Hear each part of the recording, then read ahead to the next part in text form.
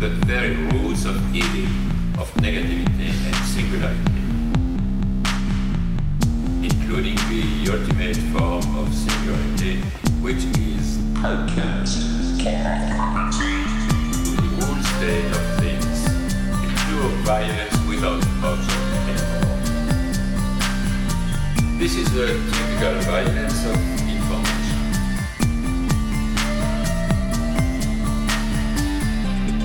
It's violent because what happens there is a murder of the real, the vanishing point of reality. Let's not have a misunderstanding here.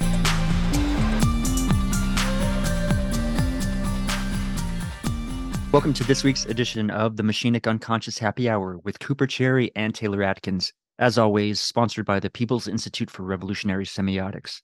Before we introduce today's guest, consider tossing us $1 a month at our Patreon account, patreon.com/MUHH. If you can't do that, leaving us a nice review on iTunes would be just as amazing. We love to get those. We'll even shout you out on the next week's episode. To that end, I just want to, particularly speak to our patrons and just apologize for not putting out content for the last month or so. You know, my father passed away recently, so there was a lot on my plate, but I'm glad to be back with Taylor and our wonderful guests, and we'll be back on our normal production schedule soon, so just hang in there with us. But I just wanted to, at least apologize to patrons specifically and let you know that we're back in the saddle and we're committed to putting out amazing content for y'all, and I really appreciate it. So welcome back, Coop. I love you.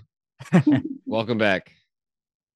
All that said, Taylor and I are very proud to bring our guest for this week's episode, Katherine Everitt, a PhD candidate at the European Graduate School. She's currently completing her dissertation on Hegel and the dialectics of space, and is joining us for a look at The Discourse of Voluntary Servitude by Etienne de la Boetie. I call him Boetie. You can call him whatever. I'm probably going to try 5 or 6 different pronunciations before That's the episode fine. is over. Fine. Maybe just an entire, I'll say he, or something like the author, rather. But we're also taking a look at Montaigne's essay on friendship. They were actually friends, I believe, if I'm not mistaken. Yeah. They explored each other's bodies, as they say.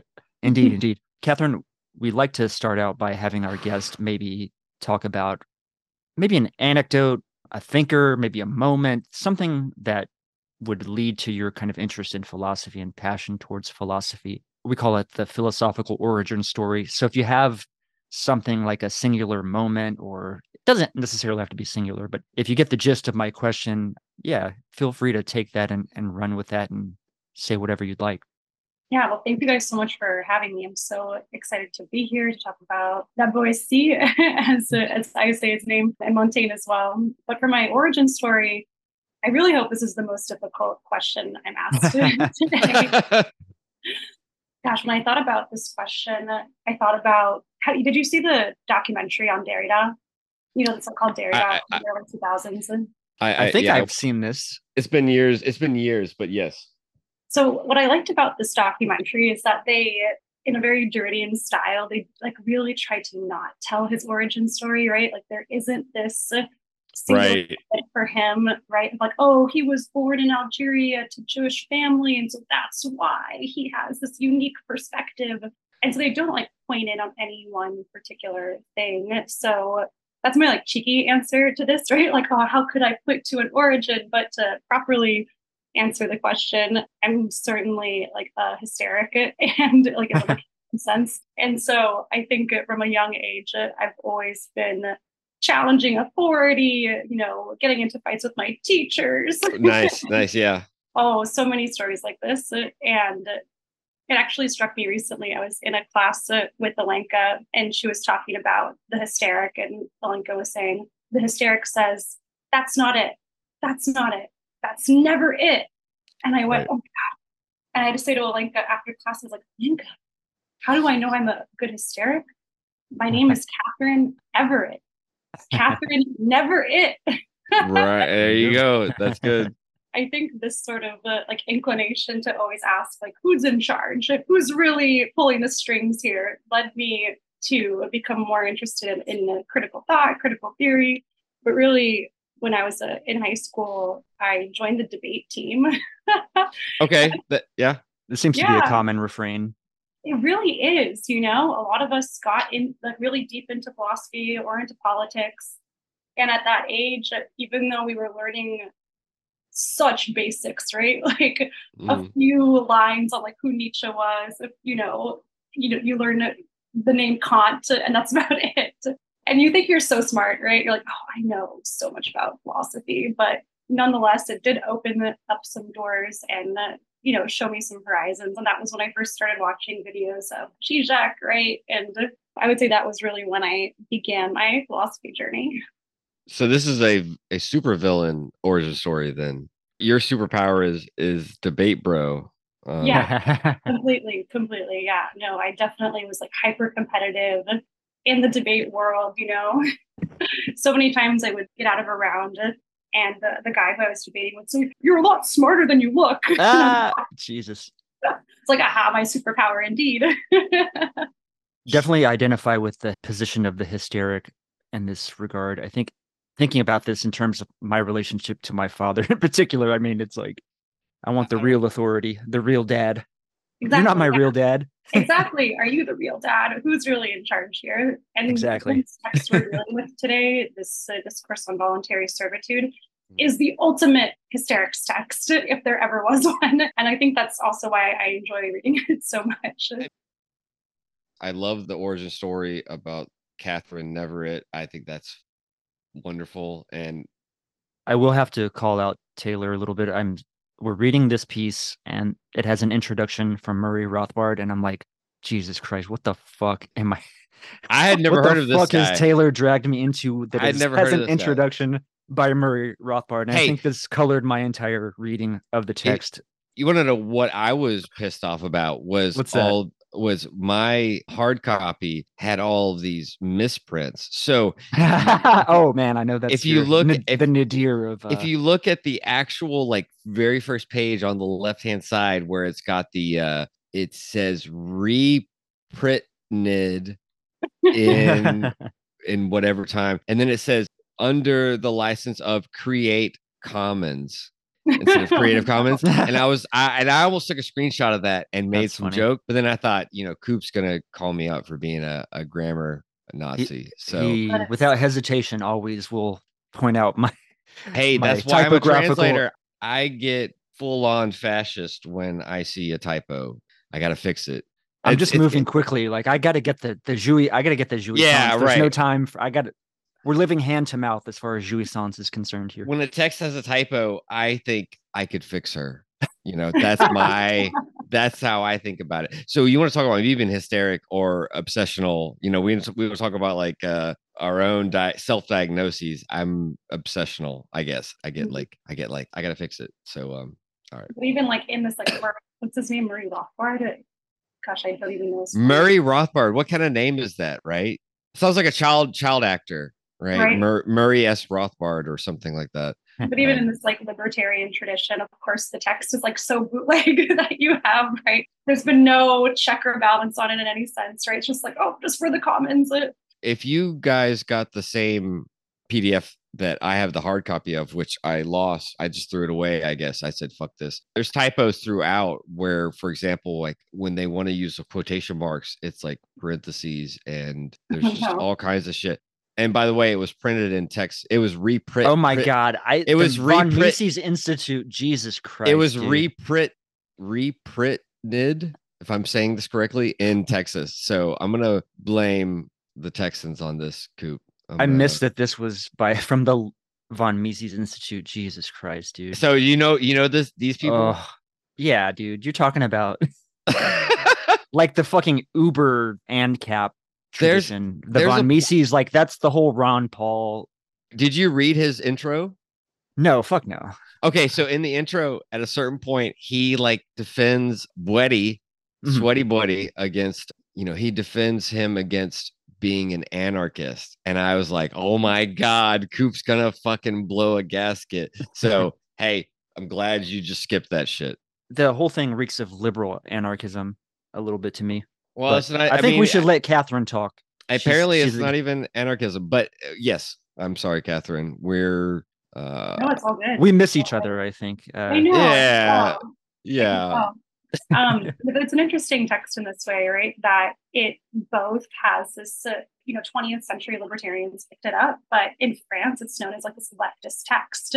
And so there's this interesting question. And yeah, you read it, and there are certainly moments of like hardcore libertarianism that you get in it, but then there's Right. also these really nice anarchist moments as well. And so it's like this common bed that the two are sharing, this really like uncomfortable bedfellow. I was like, oh wait, we both hate illegitimate authority. Wait a minute, but how are we in the same bed together? Right. And I think that's so funny, because the opposite of that would be like, when I was thinking about this, I thought, well, then who, is this just a universal then? Would everyone be on board with this? That, yeah, of course, we all just hate illegitimate authority. And yet the text opens with this quote from Odysseus saying, no, we need a king, right? We need someone to be in charge of. And it immediately kind of criticizes it too, right? So it's a very paradoxical text to a certain extent. It's good that way. And there was a moment because of you, Katherine, where I wrote like S1, at a certain point where I was thinking of like, where's the master signifier, being reconfigured here? Like, where is, I already made the joke to you, but Coop knows this. We've said this in a few episodes where, obviously the famous Lacan phrase after the 68 upheavals, let's call it, because it's not even really a revolution, where Lacan's like, you want new masters, you're going to get them. And I kept thinking that when I was reading this text, specifically because of your input. So I give you credit. And maybe Coop needed that. It was like, hey, read this as though it's Lacan speaking. Right. And maybe he would have had a different outlook. Yeah, it's interesting because you can really get both in that sense. And, I have my background before I started my PhD in philosophy was in political science and European modern history. And I never came across this text. Really? It's its own weird question, right? Like, why is this so sidelined? And even in France today, it's really not like a well-known text. I mean, people know La Boetie is the friend of Montaigne. Right. And it was in a class with Malad and Dillard that I first read this text. And so, of course, Maladin's point, like you were just saying, Maladin really instrumentalized this text to talk about the master as an S1, right, as an empty signifier, as a quilting point for authority. And one thing that Maladin has said so frequently, mostly in regard to the 16th century and to the late 19th century, is he calls these different historical epochs a backstage of history, or a peek behind the curtains. And I've always loved this sort of metaphor that he's deployed, right? Like, how are we pulling back the curtains? What are we looking at? And why at these two different moments? And this text is so interesting for that reason. I think that this is why it's a true hysterics text, is that the curtains have been pulled back and the Boetie is like, wait, what's going on here? What is power? And you see that in so many different texts in the 16th century, right? There's Martin Luther, right? 99 Theses. There's Machiavelli as well, the Prince. These different peeks behind the curtain. And even, to sort of go on a bit, right? With Luther, it's interesting because both him and the Boetie have the same trajectory in terms of writing these really revolutionary texts, and then going back and doubling down on conservatism. During the peasant uprising in Germany, writes this text called Against the Thieving, Murderous Hordes of Peasants, which just says, how dare you peasants not know your place? A couple of things. One thing is interesting is you do bring up about how Boetie, turns towards conservatism. Supposedly, Montaigne wants to say he wrote this text when he was 18 or 16, which is disputed. Probably wrote this while he was at university in his early 20s before he got his law degree.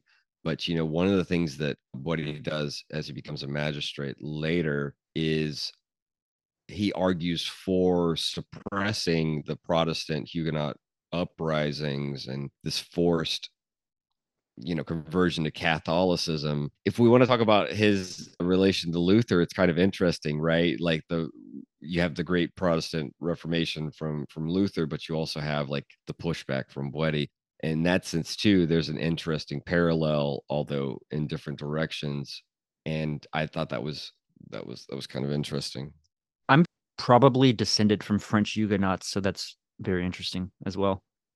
You're from Norman French. It was like instead of cherry, it was de cherry or something. Oh, that's right. Okay. Before they moved to England and it was anglicized to cherry. So I'm the kin of Adam. If you want to talk about my name, we're talking about names here. You know, Katherine Everitt. I'm the kin of Adam. So I am the OG Taylor. You have the true origin story. There you go. Exactly. I'm going to give this to you, Katherine. I just want to say I'm so jealous of all of the people you've gotten to like interact with at the EGS. I'm just gonna say. So lucky. I'm so lucky, honestly. Yeah, no, endlessly privileged to be able to say like, yeah, Mohammed was the one that introduced this text, right? And I told this joke to Alenka, right? I mean, like, it's I'm incredibly lucky. I guess we were talking about Boetie's like conservative life that he really led, right? I mean, he was a parliamentarian in Bordeaux. He was a judge. He was born to an aristocratic family. And Montaigne, that like we talked about after the Boetie's death, that has to defend the Boetie because this is when the text comes out. It's after the St. Bartholomew's Day massacre, which happens in 1572, and then this text is printed in 1574, right? First anonymous, right, and then under his name. And I think this is so interesting because it has a really nice parallel with Luther here as well, that the text grew its own legs and walked around despite the intentions of the author, right? That there was something they couldn't control about like the revolutionary fervor that they had created. This is like really the heart of the text, that the symbolic is semi-autonomous, right? Both in the sense of like there is a master that we give him power, but that doesn't seem totally the whole answer to this text, right? It's not just that I willingly submit, I voluntarily am the servant, right? Like what the Boetie is really getting at is that there's something more to it than that. But likewise with this text, I mean, the symbolic has its own legs and walks around, right? We don't ever come into this world speaking our own language, right? We speak the language of the other. And so even with this text, he couldn't control it, and nor could Montaigne. And interestingly, the text keeps reappearing in different time periods. In 1852, with the crowning of Napoleon, it keeps cropping up at these different revolutionary moments, despite the French Revolution too, right? Yeah, the French Revolution as well. Yeah, precisely. Despite what Boetie wanted, right? Because he really was like, no, he really likes France. He really thinks that France is doing a great thing, and he doesn't want to instigate a revolution in France itself. It does seem that Montaigne was a little annoyed when it was published after Boetie's death. I mean, he died when he was 32.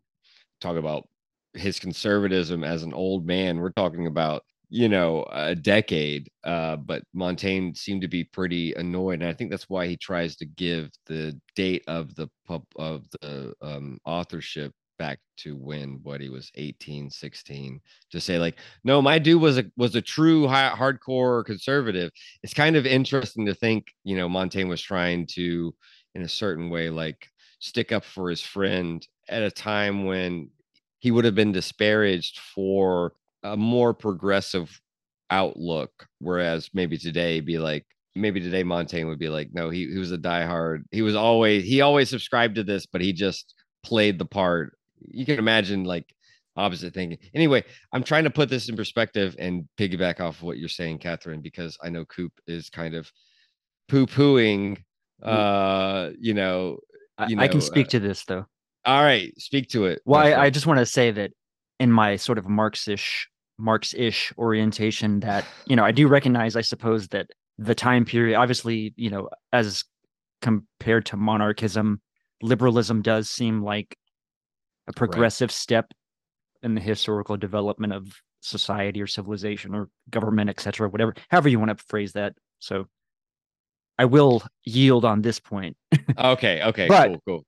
Just like coming at it, it was like von Mises Institute that just makes my skin crawl. So, but I'll shut up and listen now. No, you're good. I mean, there was another thing that Katherine said, and I'll shoot this back to you, where you likened him to Machiavelli. Where what's interesting though is that Machiavelli is trying to counsel the ruler, the prince, on how to best mobilize certain ways of ruling in order to make the populace acquiesce to their manner of governing, whereas Boetie is is kind of doing the opposite to a certain extent, right? It's trying to talk to the populace and say like, hey, just revoke your consent and the prince will fall like a colossus whose pedestal is crumbled.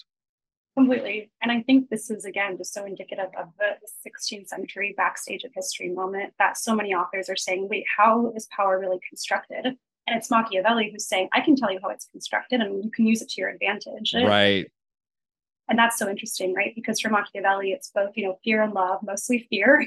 But there's this interesting moment as well, which is reflected in both Machiavelli's text and the Boetie's and Luther's as well, which is really this transition between that we're starting to see in Europe between saying that a ruler is simply the ruler through pure contingency, right? Because they're born as such, because they have a divine right, to saying actually the people have something to do with this, right? And where is that coming from? And it definitely is this, foreground to liberalism, but also I get so many nice little anarchist moments in this text too, right? Why aren't we caring about the actual whole of the people, right? Why are we so cutthroat with each other? Why are we exploiting each other, manipulating each other, stepping on each other in order to get closer to power? And so it cuts in these ways. But, my little thesis when I was really thinking about this was that so much like in the sense that today, really in the 20th century onward, we have such a nice rise of like the imaginary of the image, right? The imago. In this moment in time in the 16th century, you're really seeing this rise of the symbolic, of contracts, of the printing press, of literature, of people just becoming literate, first of all. But even, this text is about why are you voluntarily submitting to servitude? So there's this very like contractual undertone. Same in Montaigne's essay on friendship. His whole point in this essay is that friendship is a voluntary contract. Yeah. And so there's this interesting, I think, lens that everything is coming under in the sense of like, what does it mean? What is this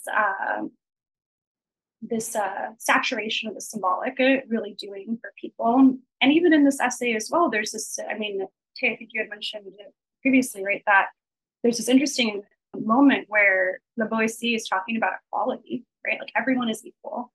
And this is what could be more symbolic than that, right? We're obviously not literally equal, right? We are not the same person, but we are equal symbolically. And so this is when we start to get those types of texts. So that's my little thesis on like the rise of the symbolic versus like the rise of the imaginary today. Obviously both always exist, but we have different like inflection points with these like Lacanian registers, if you will.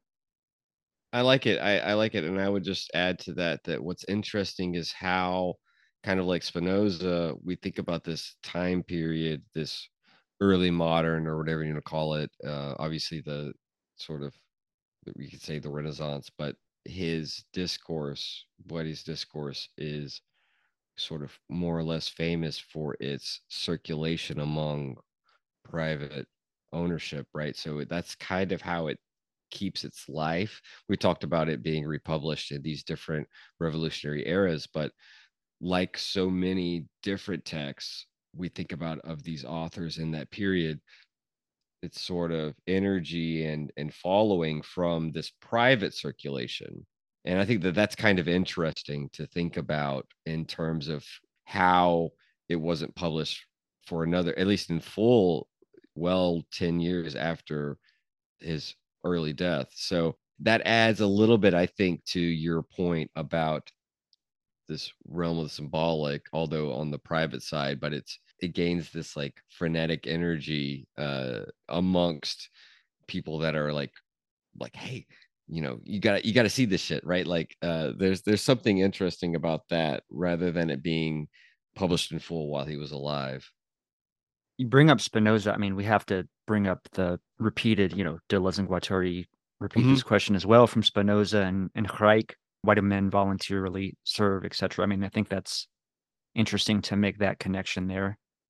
Kat pointed out earlier where for Boetie, the main target is not, there's a kind of nature culture like binary. If we want to like deconstruct that, obviously you brought up Derrida too as well, Kat, so we could go there. But I won't try to be so sophisticated. I'll just say that, for Boetie, the one thing that he keeps constantly like going back to is custom or habit which is why I think Murray Rothbard, the great libertarian introducer to this text, he keeps bringing up Hume in making some connections, because Hume will come to some similar conclusions about, for example, consent and these other things about how government tyranny functions. But I'll simplify by just saying what he keeps coming back to custom as the target, let's say, to critique for why,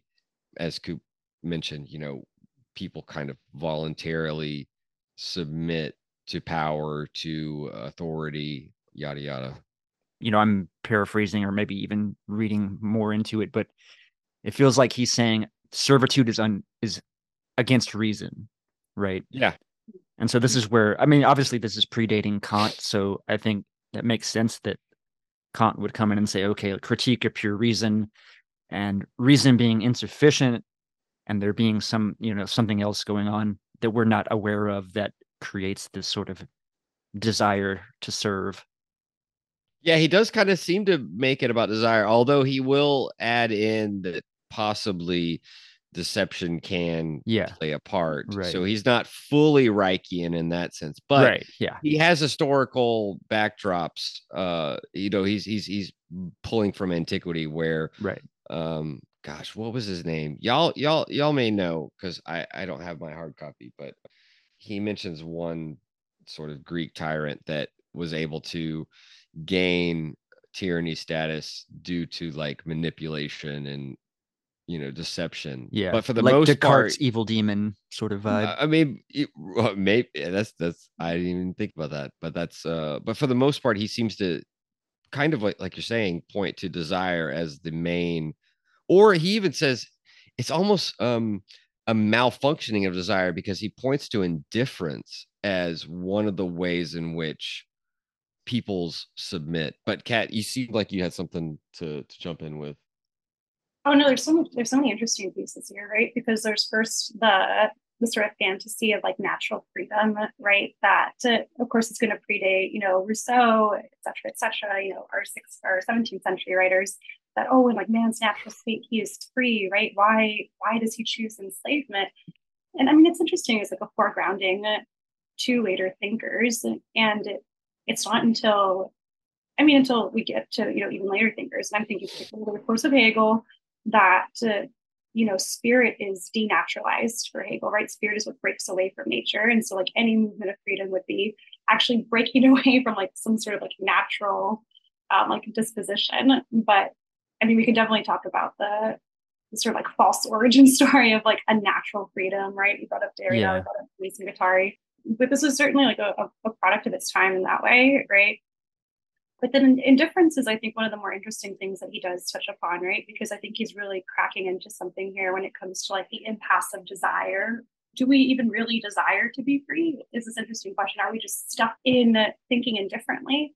And this makes me think about Frankfurter's work on indifference and freedom, right? That when we're too saturated with freedom, we just become completely indifferent to our choices around us, right? And so I think this is part of the impasse here. I was looking through a couple texts, and in Zizek's Most Sublime Hysteric, he actually talks about the Boetie, and he brings up the Boetie as pointing to the impasse of freedom, that freedom can only be free if it really desires itself, but this is immediately an impasse, right? And so there is like this construction of like the barred other for Zizek, that the other never gives me what I want, right? It's the other's too capricious. This ruler could be a good ruler, but he chooses not to be. And that this is just sort of a placeholder for like the barred desire of freedom.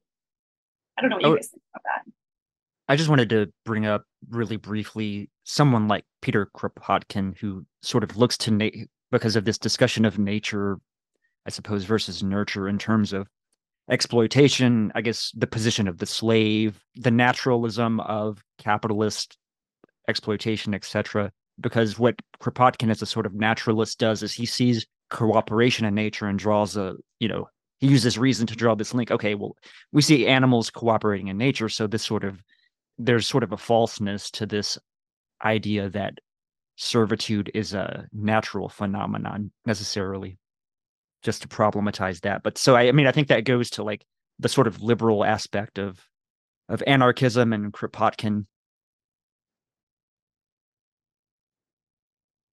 Yeah, I mean, I'm just thinking about when Catherine brought up Rousseau, because I'm thinking about Zizek's sublime object of ideology, and he brings up Rousseau in that text, and I think he quotes from I think the title is something like Rousseau judged by Jean-Jacques, something like this. Like it's a later text that isn't as discussed, but Rousseau kind of he performs a kind of split subjectivity where he's laying out, if you would have met this man, this author in the wild, you might have heard him say this, and he's addressing all of these critics, if you will, of the time that are kind of impugning him based on earlier writing. And it's a very fascinating kind of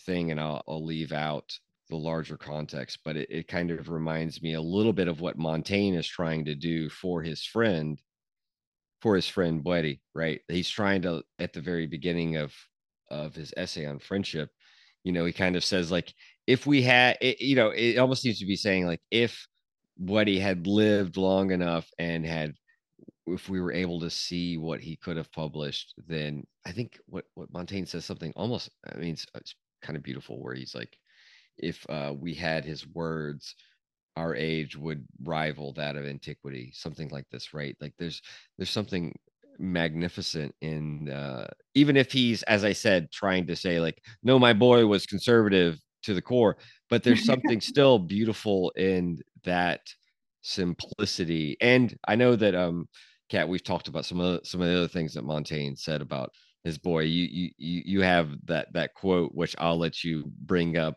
in your own context, but I think it's really fantastic to be like, well, if my guy survived him, and actually Buddy was a couple of years older than Montaigne, maybe 2 or 3, so I can imagine that early death, because Montaigne lived obviously a longer life, enough to decry the publication by the Protestants of Buddy's work. And I think Montaigne was going to publish the Discourse himself, alongside his essays. So he kind of had a gripe, but, saying that, if Buddy had survived and we had his mature thinking, that our age, right, the age of Montaigne's when he's writing, would rival that of antiquity. I think about that, and I'm like, damn, that's a succinct way to, like, really lay thick the praise to someone that you love. They certainly loved each other. And I mean, it's been speculated if it was more than just a friendship, right? Because it is a romantic thing to say to somebody when asked, why were you friends? And he says, because it was he, because it was I. I mean, it's just because of that, right? I was told once that there are 2 streets in Paris, one named after Montaigne and one named after La Boétie, that intersect. And I thought that was so sweet. But I looked it up yesterday. I went through the map of Paris. They run parallel to each other in the 8th, in the 8e, but I don't think they actually intersect. But there are 2 streets right next to each other at the very least, named after these 2 fellows. So. Somebody in Parliament needs to make sure that they have a like the curved universe, maybe in infinity they can meet, right? They can right. They need to, like, rename some little side street in some sense, but at the very least their 2 lives certainly ran parallel to each other. And yeah, it's interesting, right, that Montaigne was just left with this text of La Boétie, and this is all we really have of his work. And he wrote some poems besides this. This is by far the most well-known piece. And he has to defend his friend when it's instrumentalized by the Huguenots and, used to, really, instigate this large revolt, this war in France, which, based on the Boétie's life, it seems like it's not something he would have wanted, right? He didn't want the Huguenots to rise up. He was conservative ultimately. But yeah, what a bromance they had, though. I didn't realize. Is this the full title? This is the full title, yeah. So the subtitle is the contre Ouais, yeah. So the full title is the Discourse de la Servitude volontaire or le contre un. In English, right? The title that we all know is Discourse on Voluntary Servitude, but we often drop this second part of the title, which is so compelling, the contra one.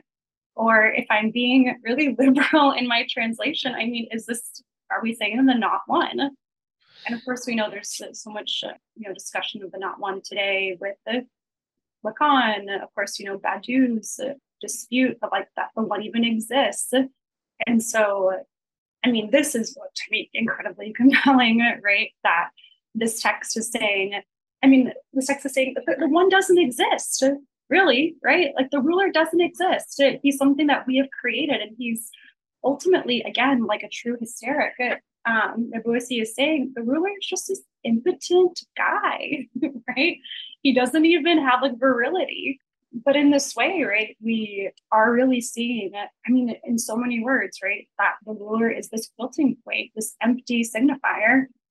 Or as Hegel says, when Hegel very notoriously justifies monarchy, right? Hegel says we need a ruler to dot the I's and cross the T's. Right. An empty placeholder just to like basically quilt things together. Make sure the trains run. Exactly. But not even make sure, right? Just kind of sit there, and just wear the crown, right? And so, yeah, this, I think that what we see in this text is like all of the hysterics questions, and we're kind of left to fill in the blanks of it to say, yeah, the ruler is impotent. He doesn't add up to much. But in so many ways, this text is really asking those questions and prompting us without giving us too many answers as well. One of the things that stood out to me, and especially in part 3 of the text, because he does kind of break it up into 3 parts, even if they could all be amalgamated, because part 3, it's funny, it starts off as like, hey, I've lost the thread of the text, like let's get back to it. So he does have that soul of the poet that can sort of go on. But there's one thing that stood out to me was how he makes clear that it's not just the one, though, to a certain extent, right? Mm-hmm. Where it's really for him, those henchmen that carry out the one's orders are, in a certain extent, to him, to be pitied more than those against whom they wreak the havoc of subjugation. So it's kind of interesting where, again, to bring up Anti-Oedipus or Deleuze and Guattari, and I'm trying to remember exactly where they say this, but how the tyrant is sort of the first one to fall under their own subjugation in a kind of paradoxical way. Yeah, there is this kind of sense in which, for Boetie, these two are other colossuses, maybe on smaller pedestals, but they also need to have their authority revoked, these henchmen, because they are exulting in the fact that even if they suffer the same kind of caprice and whimsical nature of the tyrant, they get to wreak it on everyone else. And so they get to play the cop, right? Anyway, Coop. Oh, so I was just going to say, this is Elon and his blue check mob of dipshits and flunkies, even though he's shown himself to be completely naked, etc. But anyways. Yeah, I think it's in part 3 as well that Boetie kind of gives us like the pyramid scheme. Of the ruler. He's like, it's not just the one. He has 6 advisors, and they have 60, people that work for them, and each of those men have 600, and each of those men have 6,000 that work for him. And maybe it's a stretch, right? But this does really remind me of like an inconsistent multiplicity in Badiou, right? That like the one is not just a one, right? Like that there is something really, multiple about the creation of the one, and it might present as one, but in reality, the ruler is not simply the one ruler that we're all subservient to, that has, all encompassing power. And since you brought up Badiou, I will just say shout out to Deleuze, because as far as Badiou tries to make him a thinker of the one, Deleuze is always N-1, right? Where you're subtracting the one of unity. So I'm just going to say, Badiou, step up your game. You can do better.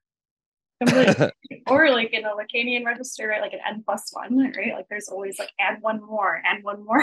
Like if we're thinking about the ruler here in the sense, right? There's always another person that is here. This was something else I wanted to talk about, was just the, again, like in this hysterics discourse, that there is this really interesting contrast between the ruler who is totally impotent, right? I think he's, oh gosh, it's this great little French bit that in French it's so great.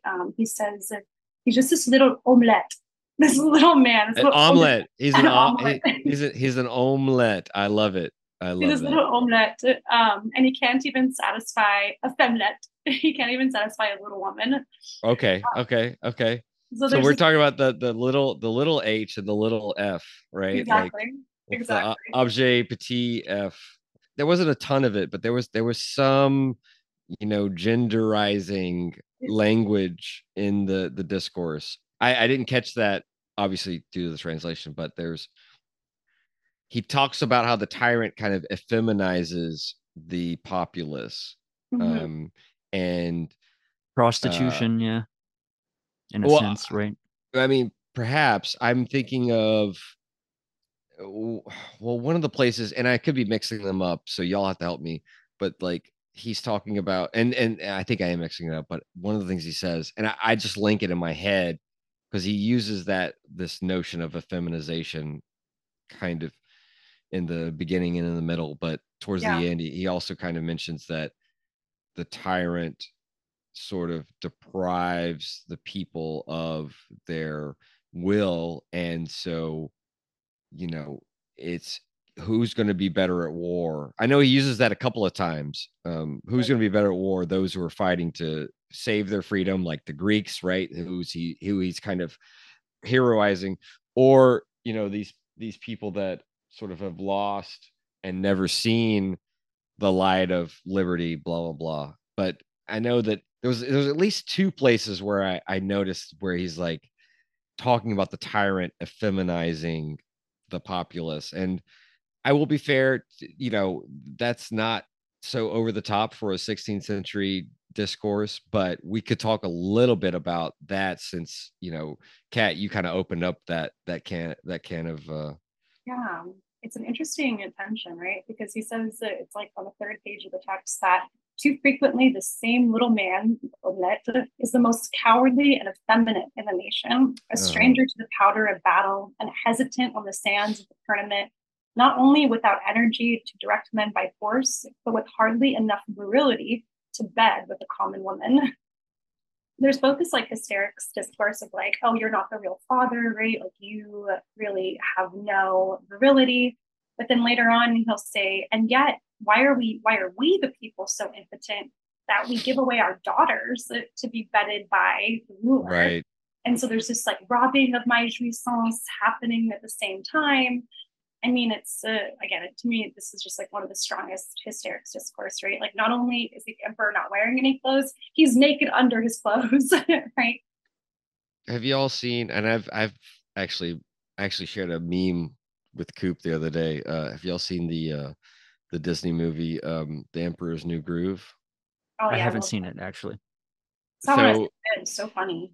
The Emperor, Coop, is played by David Spade, and he kind of is able to, he's able to like play up that, I think, the hysteric part, but also if you want, the effeminate part, right? Where his power is kind of revealed to be just in his own manner of speaking, shown in a certain way to undermine itself, if you will. Obviously, there's a kind of redemption story in the end, but there's very much, I was getting Emperor's New Groove vibes, and partly because Kat said to me, the emperor has no clothes. Obviously, that's the story everyone kind of offhand knows, but there's a retelling of the story, and it almost turns the emperor has no clothes story into a redemption arc in the Disney movie because it's Disney, right? And also, one thing that's interesting about that movie, Emperor's New Groove, just to be fair, is it's not a traditional kind of musical in the sense in which a lot of the classic Disney movies are. So it's interesting. Anyway, that's its own thing. But I think the movie ends as well with like him with the emperor becoming in touch with the people, right? Like this is the modern story, right? That's right. Like arbitrarily, he was born to power. He was the prince, just by contingency of birth, but he has to like earn the respect of the common man. Right. With that, I forget the guy's name, but his friend, his companion. Right. He was gonna. I mean, at the start of the movie, he was gonna just like demolish, as you said, played by John Goodman. I forget the character's name, but he was gonna demolish this peasant's hometown to make a resort or something, right? You know, at the end of the movie, he like finds a place that's not gonna depopulate anyone, and you know, he's still gonna get the resort though, right? So yeah. that's the interesting thing. He's still gonna like, you know, he's still gonna have his his cake, but he's not going to deprive others of their home. So, you know, it's a great movie though. Really, really entertained me, that one. But again, yeah, I mean, this is like, I think this text just shows us that cusp of modernity, right? That we are having to look to like, what do the people want? Yeah. And this is the, you know, again, I think it's great for the anarchist as well in a sense, right? Like, what do the people like? How do we band together to overthrow authority and actually work for ourselves, in a sense? But yeah, it's this early modern piece in that way. This discussion of the one and the multiple, and I suppose this progression of history to liberal, you know, whatever, liberal democracy, marketization, etc. And I think it's interesting that the one becomes the multiple in the marketplace. The marketplace becomes the arbiter of authority. There's no one sovereign person. We are all sort of responsible in this democratic way through our desire that is expressed contingently through the marketplace.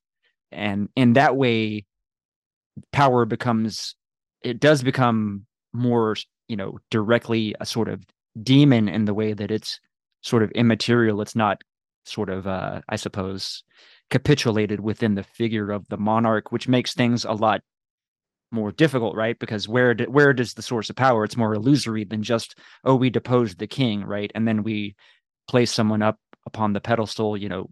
That aside, right? I think this idea of the marketplace becoming, and it also goes along with sort of Calvinist theology or theosophy of like idle hands being the devil's workshop, but also predestination. Only a specific set of people are to be saved, right? There's only salvation available to a predetermined set of individuals that sort of dominate the marketplace, right? So if you're in the position of the slave or being exploited by virtue of the marketplace, then it is natural and it is predetermined, and it goes back to God's sort of authority or knowledge of eternity that robs us of our sort of agency. And yet guarantees our agency too, right? Like that quilting point of the one. I mean, we're really seeing the movement from like a mercantilist system where the state still maintains, you know, monopolistic control to, I mean, later on, I think what you're talking about, Cooper, and like the invisible hand, right? Like that's the empty one that is, you know, giving significance and meaning and tying the whole system together, right? It's like not just that we're in a contingent, totally random marketplace, but that, there is some higher, you know, being that is guaranteeing consistency. But to the slave question as well, I think this is really one of the central questions that struck me in this text is, are we just voluntarily submitting to authority without putting up any type of fight? Or in like a really Hegelian sense, right? Like, are we losing some sort of battle of dominance? And that's what I had to really think about in reading this text. And this is really why I keep coming back to this point on this text is all about the symbolic, right? Is that we actually do enter into a battle with the symbolic and we lose, right? And we need to have this closing point of like the one or a barred other. And we are, you know, again, we never speak our own language, right? It's always the language of the other. But I think this text is what's demonstrating that we do go into a battle, we do lose it, but it's not a battle man-to-man, you know, combat in the arena, right? It's a battle with literally symbolic authority. Yeah, I you know, one thing, Coop and Kat, just to like dovetail, how much the activity that Boetie is advocating is what he keeps putting in the terms of non-activity. He's like, I don't want you to go out and do anything crazy. You don't have to go kill the tyrant. You don't have to go murder. Just not act, right? Just like just revoke, even though that is an activity to a certain extent, but he keeps putting it in the language Refusal, of yeah. this of non-action, of non-violence, if you will, even if you want to make it more contemporary, non-violent revolution. He keeps putting in this language of a non, that I find it interesting to think about in relation to all the points both of you brought up. I can also really quickly get my Dune reference out of the way because there's a quote from God Emperor of Dune. The problem of leadership is inevitably who will play God. Just to sneak that in there. So that's the one stuff that we've been talking about. Yeah, right? exactly. Right. Perfect. Anyways. Kat, I try to bring this up with I forget it was John Rofe or maybe it was Sean Bowden, that Alain Badiou, right? He has talked about his name as meaning down with the old God. Have you heard of this translation of his name? Like, I know that that's like not strictly literal, but I've seen this in passing, and whoever I brought it up with was like, I don't know what the fuck you're talking about, but if you kind of think about it, right, you can kind of see it a la ba do, right, like down with God, down with the old God. I think he threw in old just for fun. Obviously, that's not literal, but I can see this. Yeah, I mean, at least like very much, do right for God. Yeah, I mean that's an interesting one, but I think the most kind of telling part of that is that the trace of God is still there for Badu, especially when you read his text, right? Like God is, even though he says, God does not exist, right? And he criticizes Hegel for being too Christian. I mean, oh my goodness, right? Like Badu's text on St. Paul, right, is like critical. Yeah. And it's so much of his reading is like very like there's so many Christian undertones to his readings. So even if he's reinventing God, let's say, I mean, like the trace persists in Badu's readings. I think that's why Alenka is there a fifth truth procedure, right? Where she writes specifically about religion as this kind of truth procedure that's suppressed in Badu's texts. But you're right, specifically about the text on St. Paul, and you shared Brazier's recent essay. Brazier translated that text, but it's kind of funny, but he was like, hey, I'm not a Christian, so I don't believe in all this fucking afterlife shit, but let's give St. Paul his due and think of him as founding this universalism where everyone can share in this true procedure. And so I think Alenka Zupančič is pretty on the money when she's like, well, maybe there is a fifth truth procedure. Maybe religion is kind of this underwritten thing. Oh, 100%. I mean, Alenka, I think, is always right, more or less, right? But no, certainly. And even just seeing like this, like corollary truth procedure of Martin Luther, like we've been talking about, right? Him saying, wait a minute, we don't need a bureaucratic intermediary to like access truth, right? Like us people can just do it on our own, right? Like this kind of democratic movement that Luther's advocating for, I mean, certainly like strikes one as a truth procedure. I think Badiou would not like religion as a truth procedure. If you think of like his little book on ethics, which I'm going to read with Coop at some point because it's short, sweet, and to the point, but he might, rebut that, hey, religion already pre-selects like a people for fulfilling the event when in fact the event is for all, so to speak. But at the same time, he uses, as I just mentioned, St. Paul to point towards a universalism. So it's not so easy, and there's obviously, but I guess if we can tie it back to the text, I could have sworn that there's a moment where Boetie is mentioning the ills that can denature humans to sort of buy into their own. I didn't sell out, I bought in, right? They buy into their own servitude. And I could have sworn he at least at one time decries religion's role in this. Now, obviously, maybe he doesn't want to go too far in this realm because you don't want to bite the hand that's feeding you. He's already studying for law and to become one of become a magistrate as he did at an early age. But maybe I'm wrong, but I could have sworn he may have pointed to religion as one of the opiates that kind of you know is a part of the customary way of being, the conventional way of being that leads people to indifference and whatnot. He certainly like makes this nice long list of like the opiates of the masses, right? Bread and circus, etc. I'm thinking of like the very closing line of the whole text where he says that there is nothing so contrary to a generous and loving God as tyranny.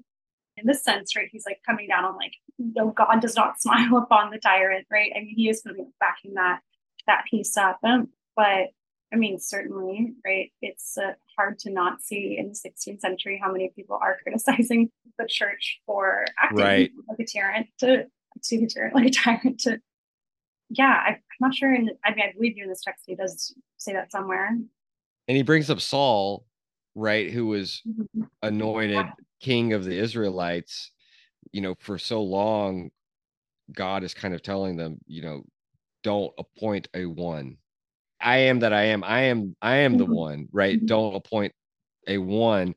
And we were just talking about Paul, who obviously whose namesake comes from this king in the Old Testament, right? Saul. So it's kind of interesting that he kind of lists out how it's natural to desire freedom, liberty. Look at the beasts, look at the animals, right?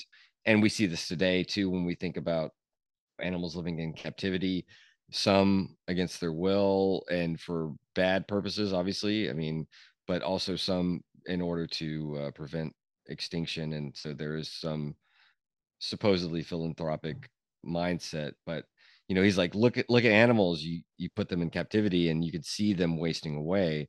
And he kind of mentions that it's again, this is the nature nurture thing that the Coop brought up, but he's like, the one exception he can think of, because he's usually bringing up the Greeks, right? But he turns to the Israelites for a moment and is like, but they appointed Saul. Yeah. And that wasn't a good thing for them, because for so long, at least if my memory of reading the Old Testament serves, it's this constant refrain of not appointing a one, if we want to think about the contra un that we talked about just a minute ago. Yeah, completely. And we mentioned this before, but yeah, it really is this fantasy of like man as free in nature, like the beast prior to, right, like the social contract and Hobbes and all these other writers when they write about that same fantasy.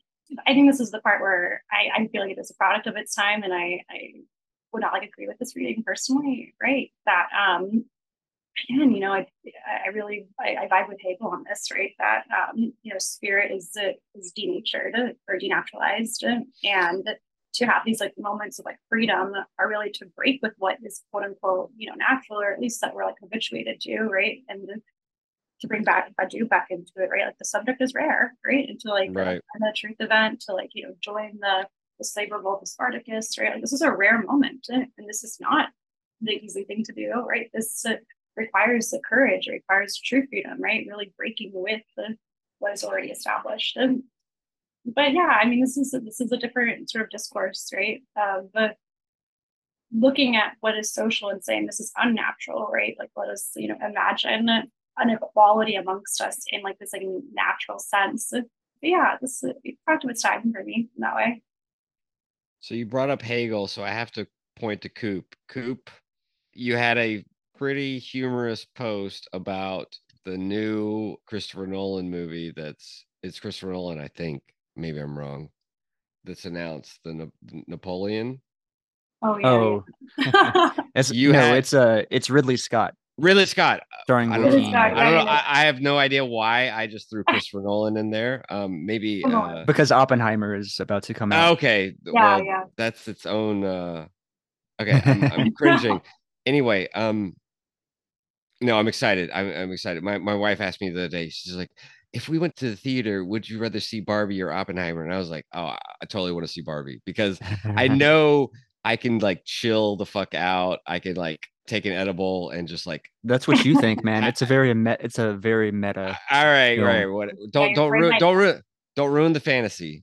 I think But Oppenheimer is more optimistic to me in some well, way. hey, they have a shared history, right? Like they both kind of debut in the 50s, yeah.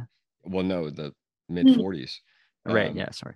But no. I was gonna say, Coop, you had the humorous post basically intimating that Hegel soy facing about Napoleon, right? Like, so I want to maybe I'm not trying to put you on the spot, Kat, but would not, if one of the republication dates of the discourse on voluntary servitude is contra Napoleon the Third at the very least. Yeah. I mean, like, I just kind of have to think about how Hegel, kind of coomed a little bit for Napoleon. So, I wonder about how easily he would, I guess, advocate for Boetie's point of view here. I mean, is there not a way where he'd be like, yes, well, but dialectically, maybe there should be someone in charge, right? I don't know. I think And so. Lacan could go in that category too, by the way. I think so, right? I think so. I think at least the oft quoted "we need the monarch to dot the i's and cross the t's" shows us that he sees the monarch as empty but necessary, right? And this is the Lacanian adage as well, right? You're always looking for a new master. Mm-hmm. I think both the thinkers in this way, admit that there is a barred other, right? Right. Like the master is empty, right? Like when we get into this Hegelian battle between bondsman and servant, Right. the bondsman ultimately doesn't exist, right? Like that's really is an empty placeholder. Yeah. That is necessary nonetheless, right? Like this is the symbolic writ large, right? The other does not exist, and yet we need this sort of placeholder for them. So yeah, I do think that this is really in contrast with Badu, right? Like here we see a big difference, but Badu himself also laments the institutionalization after the revolution, right? In his earlier work, like Theory of the Subject, right? He's really grappling with how do we create institutions out of like the beauty and purity, if you will, like the revolutionary fervor where everyone genuinely is equal. How do we then do the thing? Right. And I think Boetie, I will say he's not out of this category too, because as we already spoke about his conservatism, quote unquote late in life, if you want. I mean, even though he only lives to 32, but Boetie would, I think, be subject to the same criticism I just launched, where he's simping for a monarch. And one of the only like nice things he kind of says about monarchs is like, well, France uses these foreign troops in order to save the citizens, right? Like he's already even kind of like making excuses for his own country's, mode of ruling.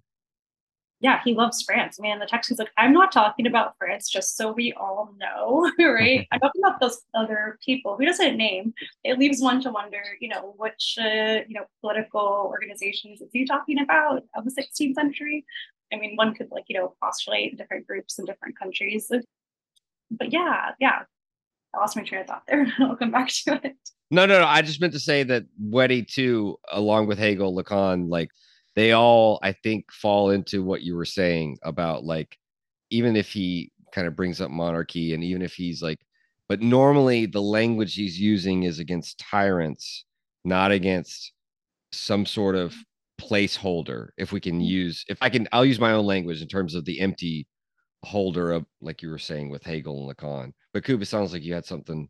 Yeah, I like this notion of the bondsman not existing. This is where I can be heretical with regard to Marx and Nietzsche in the sense that it's about the proletariat's self-recognition of itself as the creator of the world, so to speak, and the sort of Nietzsche's disdain for the like plebs or whatever would be that they fall into, and I can even modernize this with like the plebs fall into the slave morality of capitalism, that like without recognizing that they really control and direct the world creation themselves.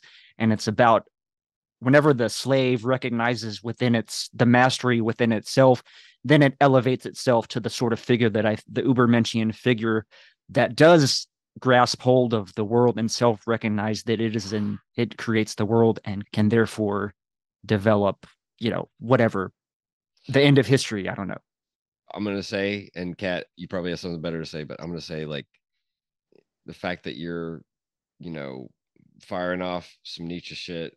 We got to do some more Nietzsche in the future, because I don't know where you came up with that, but props to you. And I like it. I like this idea because obviously the proletariat as the subject of history, right? You're going with that. And I didn't have shit to add. So yeah. Well, I mean, it's like literally the proletariat creates the fucking world, like literally with our hands and our minds. Like we create the world ourselves and we just don't recognize it. And we take on the slave morality that someone else directs.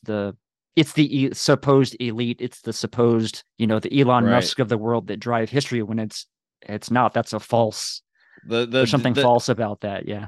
The super ego, right, is kind of maybe too what we could talk about as this empty place that I'm just stealing from Katherine here. I'm a thought thief, as Boetie says. I'm an idea thief. But yeah, there's something there. I and also obviously I guess and I'll throw it to Katherine if you had something. But basically I think about Totem and Taboo, right, where Freud is thinking about this myth of the primordial father of the horde who's hoarding all the jouissance, all the women.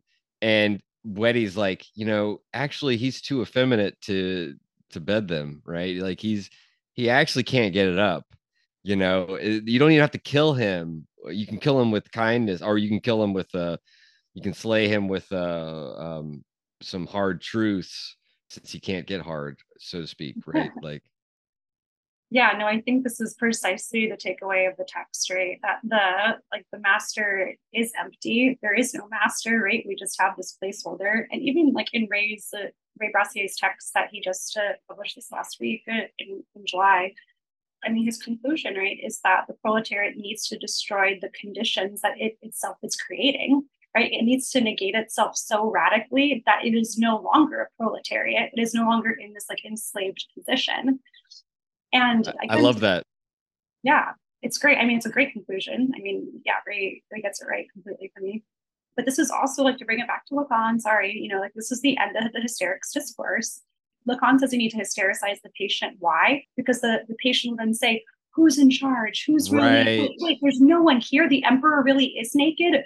And the conclusion for the hysteric is that, oh, wait, the subject's supposed to know, the analyst doesn't know, or in this case, the subject's supposed to rule, doesn't rule, right? And like, this is the end of analysis, right? Is that we realize, oh, wait, actually, and I think this is like the productive piece of this text, right? Is that when you realize that there isn't a one, right? Contra one, but the one does not exist, it actually becomes a really productive antagonism, right? Like a productive empty placeholder where we say, oh, there is no master signifier. So now what, right? Like, how do we mobilize that empty place, or how do we just mobilize our own antagonism, our own like internal antagonism, individually, socially, in order to move past these like tyrannical, states and, actually, in Ray's words, right, destroy the conditions that have made us the proletariat and, seek something else out here.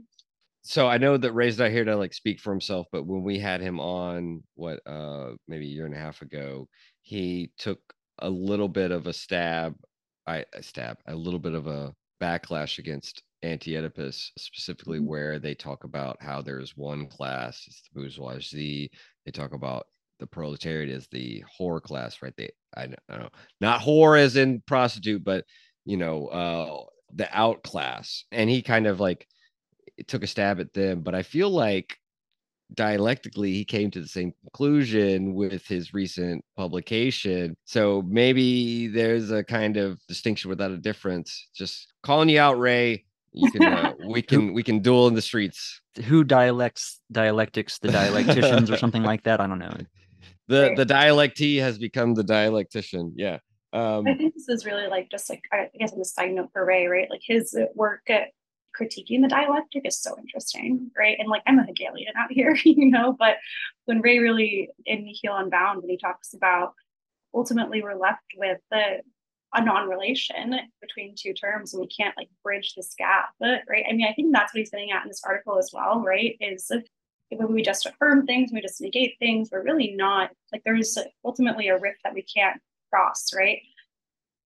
And this is interesting, right? Like that, like even like dialectically, like there is something incomplete at play. But to me, this, I reconcile this by saying, like, yeah, there is an incompletion, there isn't a one, right? And yet, like dialectically, we move with this antagonism, hopefully, like in a productive political way, right? That's by like reconciliation here to tie everything together.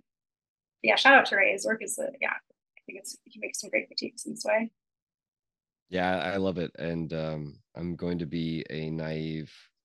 I'm going to parrot Deleuze's naivete, as Laura will likes to say, and champion affirmationism until I die, because that's how I keep Coop grounded. He's the one that negates me, and I have to affirm him. So like we play off each other.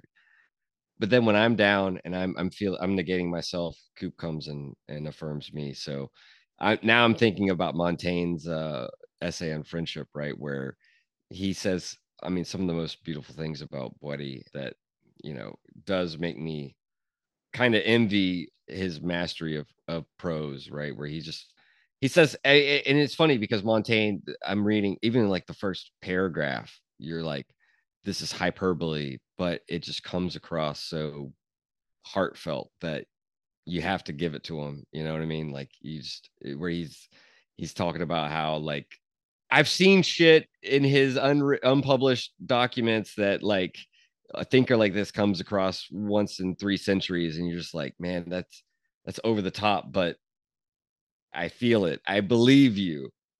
Their friendship is one to be admired, certainly, right? I mean, what was the other thing he says, right? That it's, I lived such a debt in the fact that I outlived the Boetie. Just like, gosh, it's beautiful, beautiful romance here. We haven't really talked about that essay as much, but it's fine because it's just kind of like the cherry on top. Completely. I really love how you've hit home the hysteric discourse. I think we've covered that. I mean, obviously, you can kind of sum up Boetie's discourse in a couple of sentences. No offense to him. I mean, like, he's, is there a couple other points we want to get to? I know we don't want to keep you past 1. Is that correct? So we've got like 10, 15 minutes.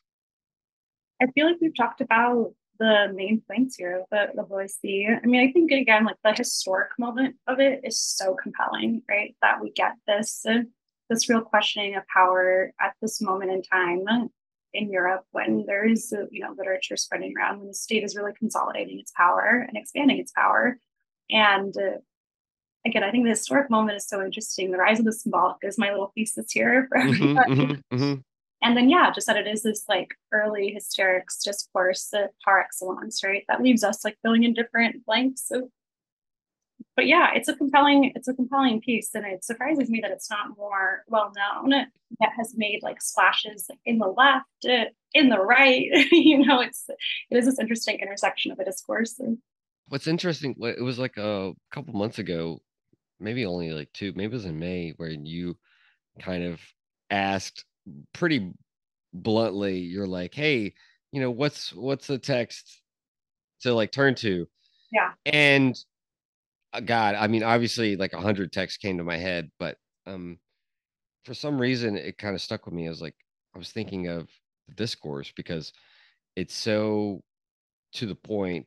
It's so, and also it's written in a way, I mean, even though I think the translation that we have, I think it does a decent job, despite the grammatical errors, which I don't put on the translator, which I never want to do because shout out to translators. But it's written in such a way that it doesn't require any philosophical background. Now you're bringing some sophisticated framework, I think, with Lacan and Hegel, and I respect the hell out of that, and I fucking love it. But I do think that it's written in such a way that, for example, I think about Deleuze and Guattari talking about anti-Oedipus and how it failed because They wanted it supposedly to be read by 7 to 15-year-olds or 15 to 20-year-olds. They have a couple places where they say that. Obviously, that is impossible, in my opinion. Anti-Oedipus being read by an 8-year-old. Let's just be fair. But, their intention was to be reaching people at their formative years. And I think that Boetie's Discourse is not only timeless, but can be read at any age. There's something about it that can speak to any age, any education status, whatever. It doesn't have a pretense in that sense, right? Where it's not trying to, like a lot of continental philosophy can be blamed for, it's not trying to kind of wow us with rhetoric or with embellishment or, and you brought up Derrida at the very start. So I'm kind of thinking of you, Derrida, with your fancy pants deconstruction shit. Obviously, there is, as you said, there's a kind of background to Boetie's Discourse that shows its chops, but that's not a part of the writing itself, right? Where it's accessible, as I like to say. Yeah, that's exactly the word that comes to my mind too. It's an incredibly accessible text. It's not too long, and it's written. I mean, I wouldn't be surprised if he was 18 when he wrote it, or whatever. He's 20. 20, 22, who cares? That's the same thing, really, right? Right, of age, where you really are, coming of age. I think everyone can relate to this, and you're looking at the world and you're like, wait, this is really how things work. Right. And it's like crushing as like a teenager, as a young adult, right, to see really the inadequacies, I think, of people and like those in charge. And this text just reads it, and there's so many questions in the text, right? Why do we do it like this? Why do we do it like that? Right. It is incredibly relatable to, a really wide audience. And again, it surprises me that we don't read this, for like undergrad courses in political science, right? And even like amongst the French themselves, right? For them, the Boetie is just a friend of Montaigne. I bet Montaigne himself, if he would have predicted this, would be the first to. I mean, you can see it in the essay on friendship, where he would be the first to say, "I'm the friend of Boetie," right? Like, he might put it that way, where he would want to humble himself and kind of recommend his friend. But I agree with you about that, and I would also say that what it is interesting just to think, if one of our last exercises before we ask how your dissertation writing's going, or maybe some of your projects that you have in mind, because we do want to hear about that. We always like to end that way. We ask the origin story. We're asking also the future comic, to follow up with. But I'm trying to think, if I were the devil's advocate, I'm trying to think maybe like Freud at his most cantankerous might say something like, well, Boetie, obviously he was young and in the throes of dealing with his Oedipus complex, and obviously this is why he's trying to overthrow the father, and this comes from a discord in the family. But I think, on the other hand, Freud at his most generous, which he can be as well, would, I think, for the most part, agree, not only for what you said about the hysterics discourse, obviously, right, which Freud kind of pioneered. If you want to say psychoanalysis was pioneered, I mean, Coop was talking about the proletariat.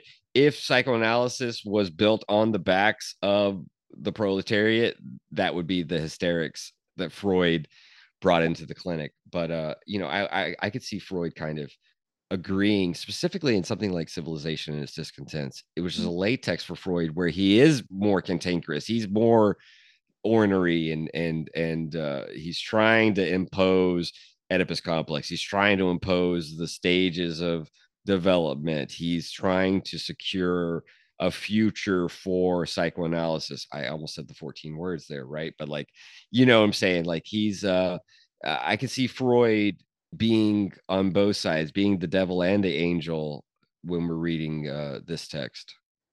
I love what you said, that the proletariat's discourse would be the discourse of the hysteric, right? Completely, right? Who's in charge? It's definitely not the university discourse, not the analyst, not the master's discourse, right? It is the people saying, questioning the structures of power, right? I would like to think Freud would be on board with this as well, right?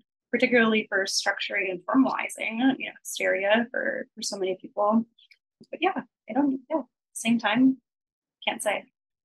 Katherine, I do want to thank you for joining us, obviously, but we won't let you have the last word, and maybe you could tell us a little bit about if you. I'm not going to ask you the question. What's your dissertation about? If you want to tell us a little bit about that, you've already given some breadcrumbs along the way how you feel about Hegel, so I'm not going to push you on that. But if you do want to say maybe anything that you're working on, maybe a conference you're attending soon, or Yeah. just, something ancillary, but you can also tell us about the dialectic of space. So this is your free space to just, tell us a little bit more about what we can expect from you in the future. I have a lot of smaller projects going on right now. And then, of course, my big dissertation, which I'm planning to be done within 1 year. The long and short of that is that I'm looking at the dialectics of space and the spatiality of the dialectic, reading Hegel's encyclopedia. And I tie in Zizek and Badiou into this. And so I'm trying to rethink space really as the ground of indifference from which we subway difference, how that works in a logical register, a natural register, in the register of spirit or Geist. And yeah, it's really exciting. I actually really love the project, and I think there's a lot to do with it. Other than that, gosh, I'm working on a piece right now on Badiou, which is exciting. It's going to come out in Res Publica this fall. I have a piece also on space coming out in Psychoanalytic Perspectives. Why spatiality is Part 2 is the title of it. I'm going to do a conference in Serbia on history, and Wow. read like a Badiousian like reading of history there. But then I think the most, like, if I were to plug something really mainstream and fun, I'm writing a column right now called Sex Lives of Philosophers, which is just like an absolute hoot. So Wow. if you want something really fun to read, I just take a different philosopher every month and I look at their work and their sex life, and I sort of draw a line between the two and say, the paradoxes we face in our sex lives are actually very similar to the paradoxes we face in our day-to-day lives. You can tell I'm a student of the Ljubljana School, right? But like, I'm very much influenced by Alenka here with this project. But So who's the first philosopher you're writing about? Because I want to hear about Kant. I want to hear about the young Chad Kant and the late Virgin Kant. Like, I want to hear about Kant, because he seems like, as far as I've heard, he got a lot of play when he was young, and it seems, I swear, you read the categorical imperative and you're like, this man has never touched a woman, right? So I want to hear about Kant. That's my ask of you at a certain point, but you can tell us maybe some of the first few people you're thinking of. Yeah, the very first one that's out right now is on Socrates and why he. Oh, hell yeah, that's amazing. Oh, the whole shit. premise. Alcibiades and Exactly. oh, man. I mean, it's so easy, really. Oh, that's too easy. You made it easy for yourself. That's cheating. The piece like writes itself, right? But that's Game Genie cheat code shit. The idea is that Socrates like frustrates us, right? Of course, yes, yeah. He keeps asking us. He's a tease. He's a tease, man. Yeah. Circuitous, right? And then we have like momentary relief, and we do it all over again, right? Right. And so the premise is that is not like the quest for truth. Is it not similar to like our sex lives, right? Frustrating, circuitous, and yet there is some relief that keeps us going. Yeah, we're the lovers of wisdom. We never get it, right? We never like get wisdom. We just always hold on to it. Yeah, right? I mean, it's a momentary piece. Do you have an idea for who's going to be the next next is Nietzsche? Nietzsche. Oh my god. I say this, I just said that shit about Kant, but knowing Nietzsche's health problems and his solitude, I mean, this man, did he ever touch a woman in his flirtation with Lou Salome? God, I mean, I wonder if he was no nut Nietzsche November or if he just wanked it, constantly. I can see it either way, right? Will to power is no, but that's fascinating. And where's the sex column coming out? It's on this publication called Byline Byline. They're like a hyper New York publication that just launched last month. So online though, right? Online, yeah. Byline Okay. Byline. Yeah. You give us or if you want to let us know in the DMs send us a about link. that, because we definitely want to put that in the show notes, because I kind of want to hear about this. In fact, It's funny. I would say maybe we have you back in the fall and we talk about the sex lives of philosophers, because I'd love to, yeah. That sounds it's a serious project, like it's provocative, not trashy, right? Because right. Hey, I like trashy stuff, shit. So you can be a little trashy for me. I watch what didn't I like mention The Bachelorette when we started talking? So my wife puts on reality TV and shit, and I used to like fucking hate it and like not want to watch it, but now I hate watch it. And you've sublimated, yeah. I get alpha buttoned, yeah. That's right. I get a little bit of jouissance out of, what's funny, and this is the last thing. And by the way, I'll let you finish. I'm sorry, Kat. I'm just excited because the sex lives of philosophers got me. In The Bachelor and The Bachelorette, if we're talking about the one Bachelor, Bachelorette sends out a card to have a date with one or several of the men or women, and it's called a date card.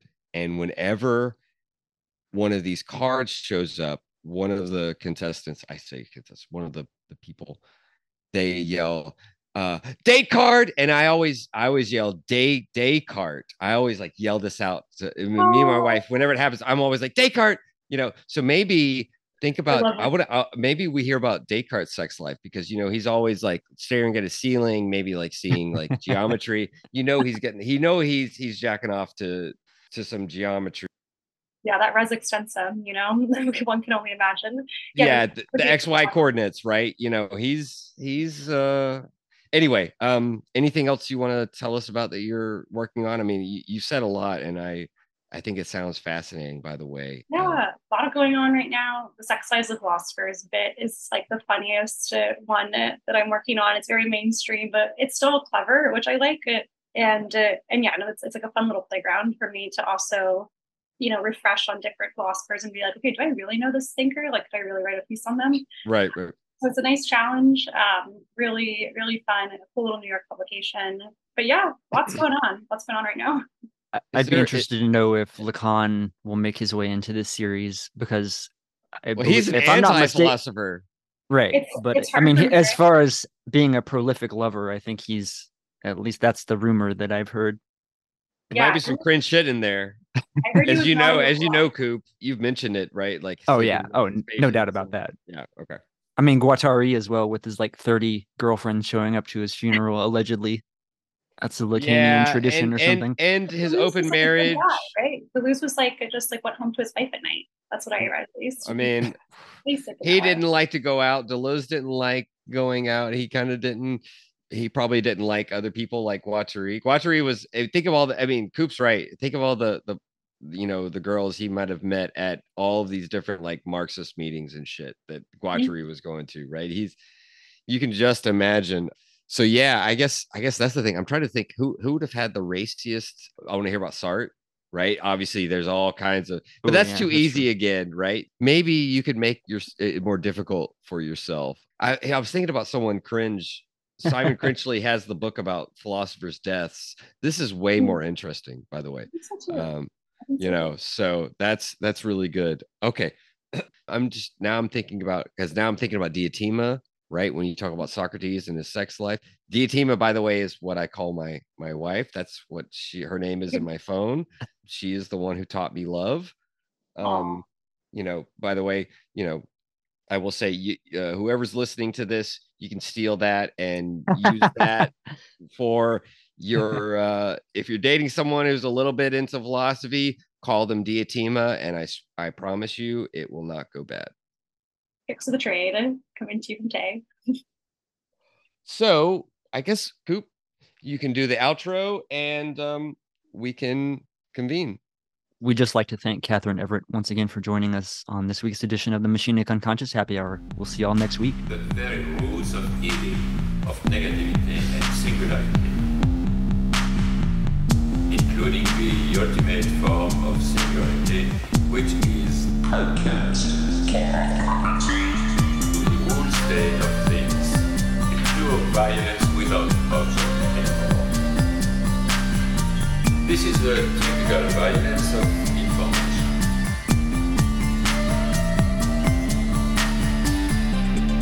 It's violent because what happens there is a murder of the real, the vanishing point of reality.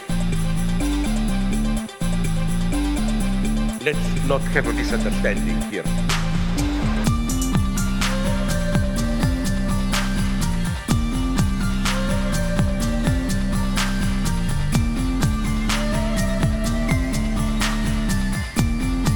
What I meant is the following. With nothing left but recycled, whitewashed, lobotomized people, as in Clockwork Orange.